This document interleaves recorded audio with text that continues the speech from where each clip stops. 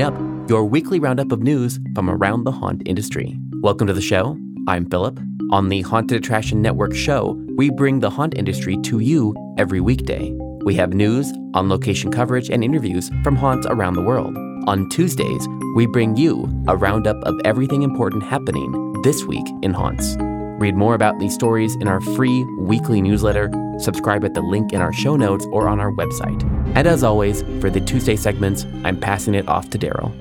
Six Flags Magic Mountain in Valencia, California, announced their new after-hours Scream Break haunt event. Fridays through Sundays, March 18th through April 16th, add some vitamin Scream to your day with haunted attractions, thrilling rides, delicious culinary treats and drinks, and exciting nighttime entertainment. Encounter ghouls and monsters with exclusive access to 2 haunted mazes and 3 scare zones, all with chilling spring break twist. Satisfy your monstrous appetite with foodie favorites, plus sink your teeth into sangria blood bags and syringe jello shots during cocktail hour. Finally, dance the night away with 2 DJs in DC Universe and the Full Throttle Plaza. All guests, including pass holders, that attend Scream Break will be required to purchase an event-specific ticket.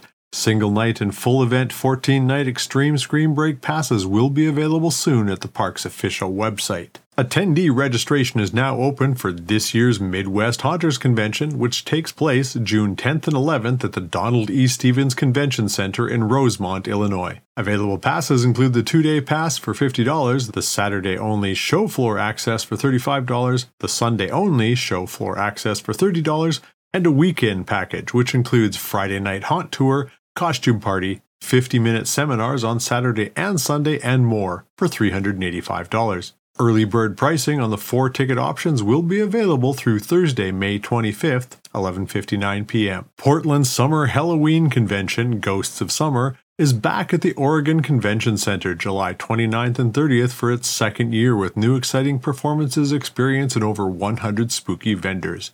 Tickets are now on sale, starting at $24 for single-day general admission adult tickets or $40 for 2-day passes. Programming updates and vendor list will be posted in the coming months at the event's official website. Missed this year's Transworld Halloween and Attraction show?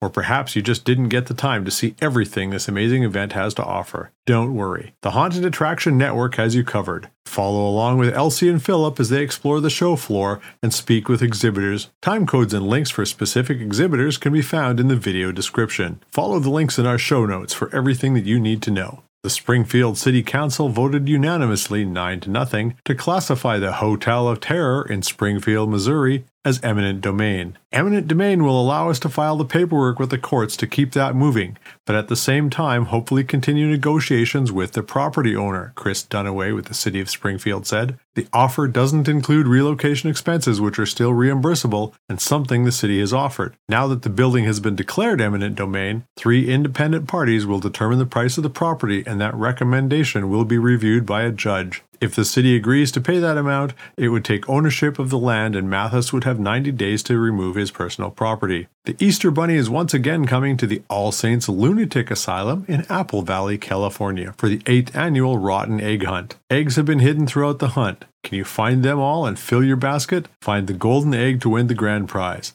The event takes place March 31st through April 2nd. Tickets are on sale now for $13. As Party City navigates bankruptcy, it is facing the deadline to order costumes and supplies for the 2023 Halloween season. Vendors tied to the Halloween and Costume Association are joining forces to negotiate better trade terms in light of the company's status. Party City has proposed paying vendors 2 months after Halloween, by December 31st, according to attorney Jason Torf, who is representing the vendor group. The vendors, however, are wary of taking millions of dollars of risk without a guarantee on how the company's restructuring will unfold. Additionally, court papers show that Party City still owes some suppliers money from pre-bankruptcy shipments. Historically, the chain has realized a significant portion of its revenues in the last quarter of the year, mostly due to Halloween sales, David Orlovsky, the company's chief restructuring officer, said in bankruptcy court papers. Discussions continue and will hopefully resolve in time to prevent any noticeable disruptions for consumers this fall. The Recreational Fear Lab at Aarhus University in Aarhus, Denmark, has been studying the psychology of horror movies to better understand how people can derive pleasure from frightening entertainment. Their research suggests that horror movies immerse us in fictional worlds that are full of ancestrally resonant danger, and most of us enjoy this imaginative engagement with threat scenarios. When we play with fear, we may learn important lessons about the dangers of the world as well as our own responses to danger. We learn what it feels like to be afraid, and we get to practice and hone fear regulation strategies. We may even become more resilient in the process. Learn more about the Recreational Fear Lab and their research on their official website. Upcoming events this spring include Fear Expo, March 23rd through 26th in Owensboro, Kentucky, and the Spooky Swap Meet, April 29th and 30th in Los Angeles, California. In addition, there's a couple of spring haunts that are opening. The All Saints Lunatic Asylum in Apple Valley, California at the end of March, and Nightmare Chamber in Foley, Alabama, open again March 3rd through 5th. And that's all for the news this week.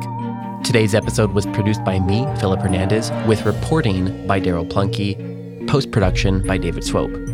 This Haunt News Update is a production of the Haunted Attraction Network, and you can sign up to our weekly newsletter at hauntedattractionnetwork.com. Support for this episode comes from Gantom Lighting and Controls. Until next time, Haunters, stay scary. This is a Haunted Attraction Network production.